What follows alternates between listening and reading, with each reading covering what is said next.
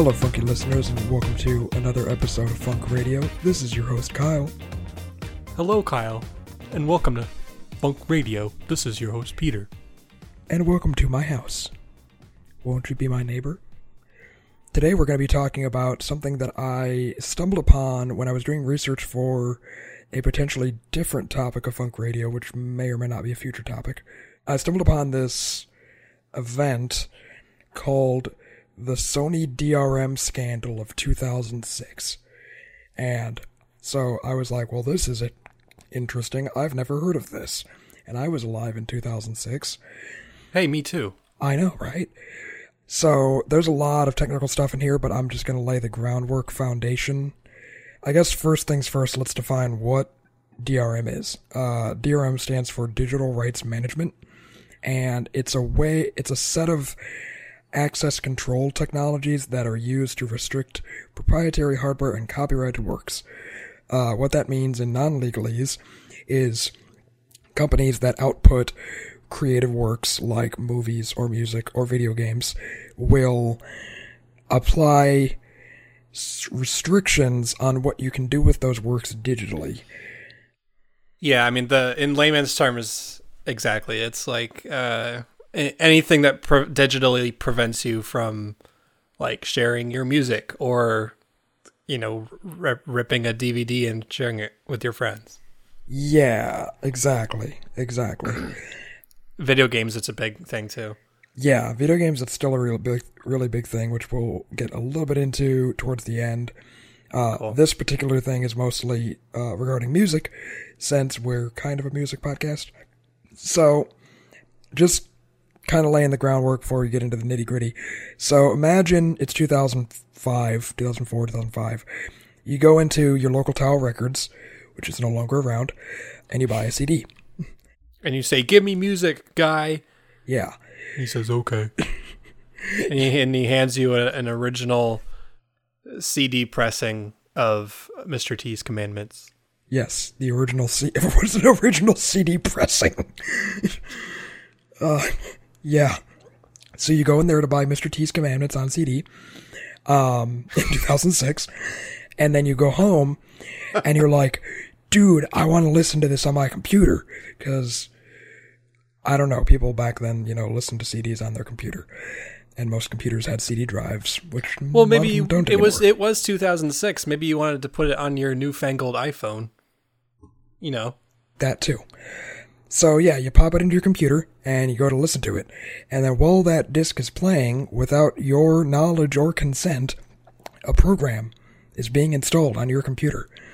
And what that program does is it secretly checks whether the person started any sort of program that allows you to rip CDs. And if so, it forces that program to stop. Simultaneously, while it installs those sort of background programs, it also slows down your computer and opens other security holes that can be used by others to attack your computer. Now, if this sounds really shitty, this actually happened to almost 500,000 people 15 years ago because of Sony. Sony installed this proprietary DRM program on over 25 million music CDs that they distributed. This software was developed by a British company called First For Internet, and they sold it as a DRM scheme for compact discs, aka CDs. And this software was installed on some CDs that were distributed by Sony BMG, which is their music management division. Mm-hmm. And this whole thing sparked what was called the 2005 Sony BMG CD copy protection scandal. Known in the shorthand as Sony shits. Yes, known in shorthand as Sony shit the bed. And it came to be known later on as the Sony Rootkit, and we'll kind of get into what a rootkit is later. It's not good. So I kind of defined it earlier. Digital rights management is different ways that, distributors can kind of lock down their content, even though they're selling it to you, so that you can't redistribute it yourself. It's kind of like back in the VHS day. I mean, I guess they still do it on DVDs, but like in the VHS days at the beginning where they're like, hey, FBI warning. Yeah. Don't distribute this. We have no way of Exactly. stopping you, but don't do it. Exactly. But now in the digital age, Sony and other companies as well found a way to enforce it, basically. That's a thing I just now thought of. Could you rip movies from VHS tapes and put them onto blank VHS tapes? There's probably like a thing that does that, right? Yeah, I think if you have two VCRs, you can do that. Oh no shit. I thought you had to have like some special one that has like 2 decks or something. I'm sure they sold those too. So the way that this whole DRM scandal with Sony was actually first uncovered was it was first sort of discovered in Halloween of 2005, actually, so good timing. Ooh, spooky. Spoopy. And this security expert, Mark Rusanovich, published this discovery on his blog that he found that a piece of spyware known as a rootkit had secretly installed itself on his computer. He concluded that the rootkit was basically connected to this proprietary music player that was included with Sony music CDs. Oh, so was it installing a music player as well? It was installing a music player that people knew like could access or whatever when they played their music on the CD, but simultaneously it was installing other programs in the background that was keeping you from ripping that music using any other program. Was that the only way you could play it, was through this Sony thing that it downloaded? Stop asking questions I don't know the answers to, Peter. No, hold on. Let me research. I do remember back, while you're looking that up, I do remember back when like even downloading MP3s was a pain in the butt, because it had to like, before you could even play the file, it had to like verify whether your computer was allowed to play it, and if it couldn't find that thing, even though you are allowed to play it, then it wouldn't play. So like if you didn't keep your, I don't remember what they called it, but it's like if you didn't keep your DRM shits up to date for more than, a year or two, then it would just stop working. Oh, wow. Which obviously doesn't happen now, which is great, but that's just another example. Yeah, unfortunately, I'm not seeing anything regarding the Sony proprietary playing thing, of whether you're forced to use that, or if that's just a way to kind of entice people into putting the CD into their computer, as opposed to just playing it through a normal CD player. Got it. So yeah, this Mark Rusanovich guy discovered this sort of rootkit, backdoor installation thing that Sony was doing, and after he posted it on his blog, it kind of spread, around the internet, and people were like, holy shit. The problem with rootkits, and I guess what a rootkit is a malicious collection, a rootkit is a malicious collection of computer software designed to enable access to a computer or an area of it that's not otherwise allowed.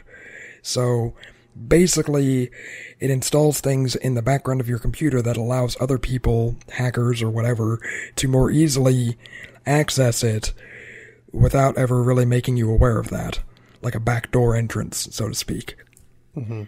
That's basically why this became a big deal, as opposed to just the normal, DRM crap that people were dealing with in the mid-2000s, was that this program, on top of basically keeping people from actually ripping music, was basically creating insecurities in people's computers that made them more vulnerable to hackers.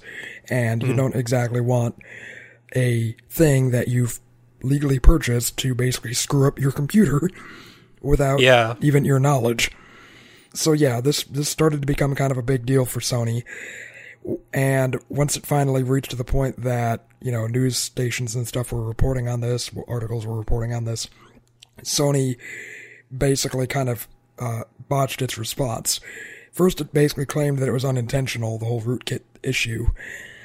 And I guess when people dug further into this, one of the programs that was installed on people's computers, even if the user refused what it's called its end user license agreement, so even if people would refuse that and not actually officially install the program, that being, I think the program being the Sony Music Player, the legit one that people know that is being installed, that program would still phone home with reports of users' private listening habits. So it would literally spy on people, even if they didn't fully install it. So well, that's sketchy. People didn't like that either. So yeah, basically everything bad that could happen from this with regards to Sony basically did. It was installing malicious programs on people's computers that were opening backdoor pathways for hackers. The legit programs it was attempting to install were basically spying on people, because that never happens anymore. Cough. We're basically spying on people to, see their listening habits or whatever, what music they played on their computer, even outside of the program, through, say, iTunes or Windows Media Player or other CDs that they played in their computer. Oh, man, remember Windows Media Player? I know. That's 2006 right there. Dude, I still have Windows Media Player. It still comes with Windows. I just don't use it.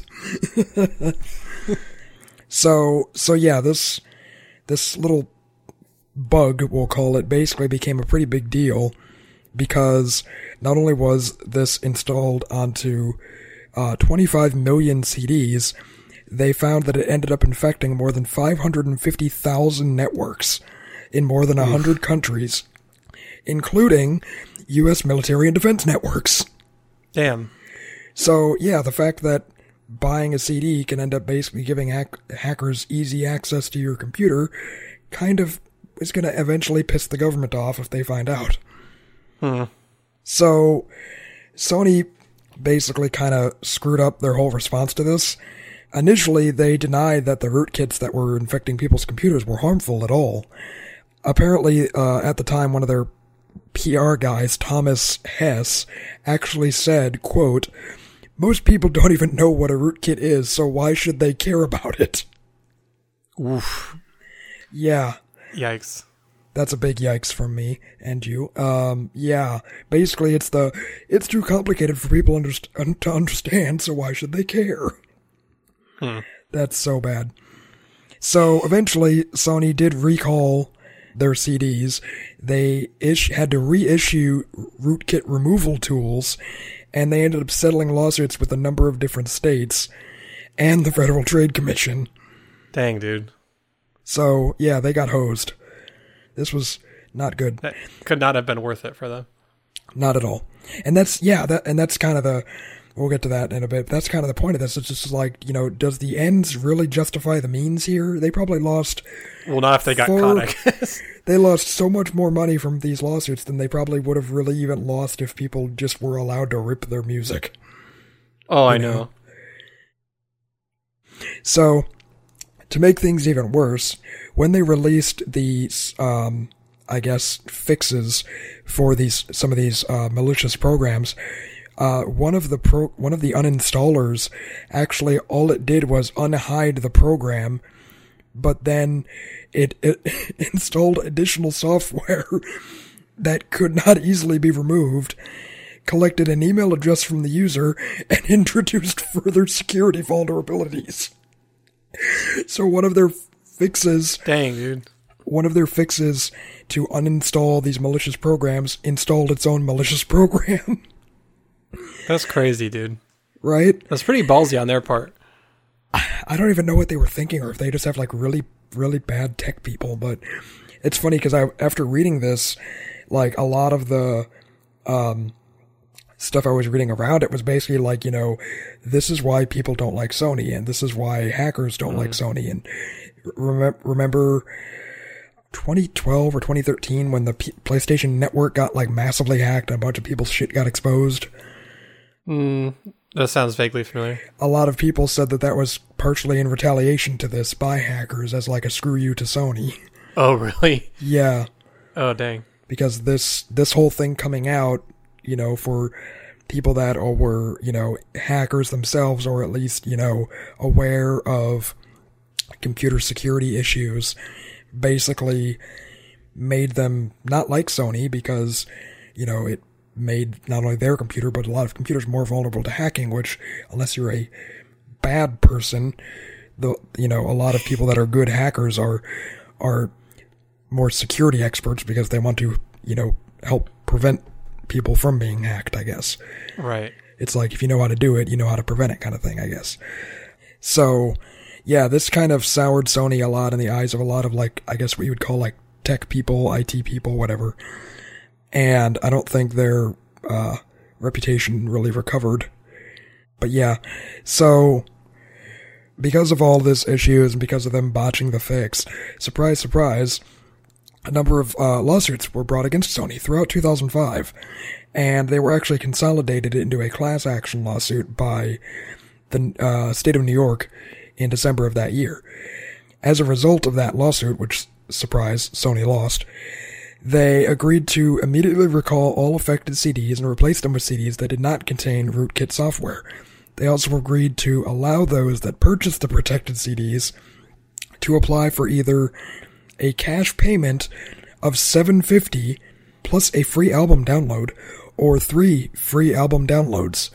So they ended up basically giving away free album downloads to fix their error, where they were trying to prevent people from freely downloading albums. This is so weird. I mean, right? I'm glad that Sony lost that lawsuit, because, you know, in some of these big company scandals, you can never be too sure. So that's good, but I just think it's funny. It's like, ooh, $750, yay. I mean, $750 is not even the cost of a full CD. Yeah, even in 2005, like, CDs had to at least be around $10 then, right? That's why I think so. That's why we go to the $5 bargain bins. Hell yeah! I missed that. That was fun. Do you still do that or no? No, I haven't done that in a long time. I haven't seen a CD in a long time. I was thinking the same thing. I'm like, shit, when's the last time I actually bought a CD? Because, yeah, the funny thing was we would buy those CDs and then rip them. Oh, yeah, that was literally the point. So, yeah, basically, you know, they had like a paltry kind of payout for this.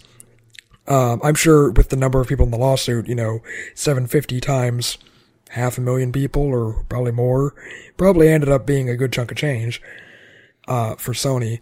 Yeah. But, yeah, even after they were enforced to, you know, basically recall all of these CDs, they only ended up actually recalling about 10% of them. They suspended their copy protection efforts in 2007, unsurprisingly, but... Oh, like completely? Mm-hmm. Huh. There's still CDs floating out there in the ether, in garage sales, and dollar bargain bins that could install terrible shit on your computer. Oh, I didn't even think about that. Yeah, shit. I mean, if, you know, I'm sure a lot of people chucked them or whatever. Yeah. But since it said they only ended up recalling 10%, that's still a lot that are out there. That's the spoopiness of this. Is that why we're doing it in October? Yes. There's malicious CDs from 15 years ago that are going to infect your computer. Woo. Nobody cares. Too spoopy for me. Yeah. I was going to say, in this day and age of, like, you know, privacy and, like, complete lack of privacy on the internet, I'm sure people are just like, oh, they listen to my, you know, music habits. That's so quaint.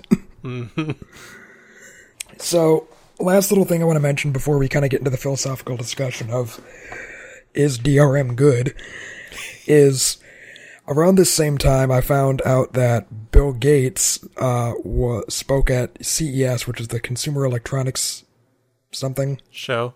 Thank you. Jesus Christ, I'm smart. He was speaking at the Consumer Electronics Show in 2006, and someone had brought up DRM. And he basically was quoted in that interview as saying, quote, DRM is not where it should be and causes legitimate problems for legitimate consumers while trying to distinguish between legitimate and illegitimate users.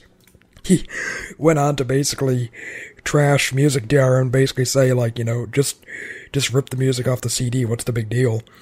Yeah. But yeah, even back in 2006, the head of Microsoft, the biggest technology company on earth at that point, was basically saying, like, you know, DRM is kind of making more problems than it's solving, and it's not really, like, doing what it should be, and it's kind of punishing, you know, legitimate purchasers in order to try to prevent, you know, illegitimate, like, pirators, I guess. Well, that's the argument I've always, I mean, and I know we'll get more into, like, philosophical stuff, but that's the argument I've always heard, and just the opinion I've had myself too about DRM, is that it really causes more issues than it's almost worth for people who legitimately paid for your product. That being said, I've never heard of the whole Sony scandal. Sony scandal with all the software shits. Neither have I. That's why. Worse. That's why, as I dug into this, I was just like, "Wow, this is apparently a really big thing." And how did I not hear about this? Hopefully, I never played a Sony CD in my computer back then. Who knows? I probably screwed up my computer so much because I was like 16 and had no idea. But yeah, I mean, the sad thing is that like DRM really hasn't gone away. It's just they've found more sophisticated ways of screwing you. One of the later examples I remember that was a big deal in video games was, I think it was the last SimCity game that they came out with. They basically tried to do this crap where you have to always be connected online to play the game, even if you're playing single player. Oh, I heard about that. Yeah. And a handful of games started trying this as a way to basically prevent piracy, I guess, is force people to always be connected to the internet in order to basically even play the game. Verify that your account is legally. Yeah, exactly. Even if it's just the single player, just you kind of game and you're not playing with other people, obviously. Yeah. And that basically pissed a lot of people off because they're like, sometimes I have my computer and I don't have access to internet, but I still want to play the game. Or I want to play a game without being tracked the whole time. Touché. If you are into that privacy kind of stuff. Yeah, exactly. So, yeah, I mean, it's not just the music industry. It's, music, it's movies, it's video games. They all are constantly trying these different ways to basically make it so that the thing that you legally bought and should own, you don't actually own in full. Technically, since they still own that intellectual property, you could say that DRM in some form isn't necessarily wrong. I think that companies, especially Sony, have always kind of approached it in the wrong way.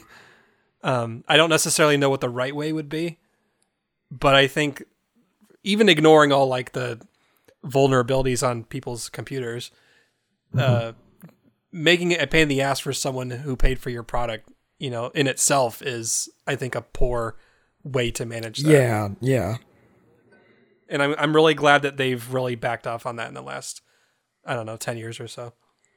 Yeah, it does seem like as more and more backlash comes out against DRM, they're basically backing away from it. And the funny thing is, I mean, as we've talked about in previous episodes, as more people switch over to simply streaming these services, it completely takes that whole concept and throws it in the trash because you're paying simply to access the streamability of it. You're not actually having a physical copy of it ever on your machine. So right. It basically destroys the need for DRM. Because, yeah, I mean, if you're streaming something, you by that definition, you don't own it at all. You're just paying to access it for a period of time. Yeah, I guess when it comes to DRM, it's like you said, like, the concept isn't necessarily bad, but I feel like, there's already laws in place to keep people from, replaying music and using it to, advertise themselves. For example, Trump just got in trouble because he tried to tweet a meme that had a Nickelback song in it. Oh my God. And the recording company that manages them sent Twitter a sort of a takedown request, which basically says anywhere on your set platform that this meme that plays this song is from, you have to remove the link to. So they literally successfully got Trump's tweet completely scrubbed off Twitter. It was like the first time that's ever happened. So everyone was kind of joking like, oh my God, maybe we shouldn't hate Nickelback anymore. They did what no one could do. They deleted a Trump tweet. But yeah, I guess my point with that is just that, there's laws already in place regarding a lot of that stuff to prevent people from doing that. So why do they need these extra punitive measures to keep people from doing that? That just end up harming or at least frustrating legitimate owners of digital works. And I guess it kind of calls into question, I guess philosophically, like, if something is digital, do you own it? I know that sounds like a stupid thing, but... Well, I mean, that's kind of, I think that kind of goes back to what I was saying a minute ago, is that, like, you're kind of paying for a specific license to that thing. Are you, if you're talking, like, more philosophically, like, what is digital ownership? That might be a different discussion. Yeah. That might be a deeper discussion. Yeah. But yeah, I mean, even if you have an MP3 file on your computer, that is a digital file on your computer, but it's not a physical thing. So if that file, let's say, I don't know, you have a bunch of music on your computer through iTunes, and God forbid, Apple goes belly up, and all the stuff you purchased on iTunes gets, deleted or is no longer playable because it's, some proprietary format, which I think they used to be. I think it's like a .AAC or something, and do they still do that? I don't know. I thought they moved away from that because people were complaining. They're like, I don't want to just be able to play this on iTunes. I know what they did. They changed their pricing format where you can buy like a DRM-free full MP3 version of it for more money because Apple. Interesting. I don't know. They did that at some point. I don't know if they've changed it since then. I know they're basically trying to move towards streaming themselves anyways. So, okay. With like Apple Music Plus or whatever they call it, they're basically trying to make their own Spotify. But anyways, I guess the philosophical part of that question is like, if you have a physical file on your computer, but that file has a proprietary format played through a certain program, and then that program company goes belly up, and you can no longer play that file. I mean, you're kind of hosed. For sure. So yeah, I mean, I just wanted to kind of bring up, like, I get what you're saying, Peter, that like DRM by its nature isn't really bad. But at the same time, it kind of is. Yeah, it's like now that we're in this digital age, it's calling into question, like, what is digital ownership? And, another, I mean, I'll just bring it up briefly, but another tangent to this is what's being called in courts right now the right to repair, which is basically... Oh, I've heard about that whole thing. Yeah, it's basically an issue not just with phones, but I guess I'll use phones as an example, but basically technological devices where it's like, once you buy that device, what are you allowed to do with it? I think the instance was like people were buying iPhones and then rooting them to install other operating systems, and then Apple was like, no, that's bad, you can't do that. And it basically, especially with Apple, they, in order to prevent sort of unwanted access to their devices, they purposely make it so that, like, if you, let's say, I don't know, you crack your iPhone screen and you try to repair it yourself, they can actually void your warranty if you try to do that, because they're like, oh, you're not an authorized Apple technician. It's just kind of raising that greater question of, like, as things become more and more technologically complicated, it seems like we actually own them less and less. And we're, companies are putting more restrictions on what consumers can do with the things that they purchase. I've heard that's partially, and I'm trying to remember what the term is, but is it planned obsolescence or something like that, where basically technology is made to only last a couple of years, like on purpose, so that you buy it again. And it's something like that. No, you're right. But I know that, like, the ability, or more or less the inability to repair it is kind of part of that same scheme. Mm-hmm. They restrict you so that, like, don't fix your 1-year-old phone, buy a new one for $800. Exactly. It's all not to get all conspiratorial, but it's all manipulated to discourage people from repairing a device that otherwise is perfectly functioning, and encourage them to just replace the device. So yeah, that's a whole different thing. You're gonna get Commie Kyle if I keep talking about that. Hashtag seize the means of production. But I guess going back to what the rights of repair is, it says, at least on Wikipedia, it refers to government legislation that is intended to allow consumers the ability to repair and modify their own consumer electronic devices, where otherwise the manufacturer of such devices require the consumer to only use their offered services. Right now, I guess this is only really kind of being debated in the US and the European Union, but that's where a lot of people buy electronic devices, so. And, you know, if we're trying to keep it more toward Music. DRM, Yeah. I don't know if there's a digital, or I don't know if there's an equivalent to this for strictly digital files and such. Yeah. But I think that is kind of an extension, and we could have an entire episode on that if we wanted to, but that is kind of an extension of the question of, do you really own it?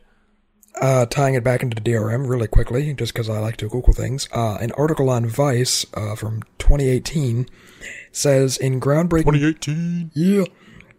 In groundbreaking decision, feds say hacking DRM to fix your electronics is legal.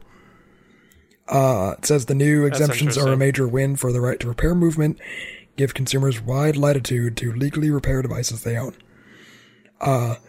So basically... What would be an example in that? Let me read here really quick. It allows breaking digital rights management and embedded software locks for, quote, the maintenance of a device or system in order to make it work in accordance with its original specifications. So if there's DRM preventing you from doing that, then... From operating the device, then that basically says basically... that you are allowed to. Yeah, that basically says, no, you can't repair this, or you can't fix this software issue. Then it's basically like, if you hack it, then you're not at fault for fixing it. That's cool. Yeah, it says anti-tampering and repair DRM implemented by manufacturers has gotten increasingly difficult to circumvent, and the decision doesn't make DRM illegal. It just makes it legal for the owner of a device to bypass it for the purpose of repair. But hey, it's a step forward. So yeah, I guess cool. that kind of ties together the DRM and the right to repair we were talking about. So yay. Yay. This whole thing turned into a philosophical discussion about, ownership in the technology age. So sorry. I didn't mean to get that No, deep, I think that's a logical part of this discussion, though.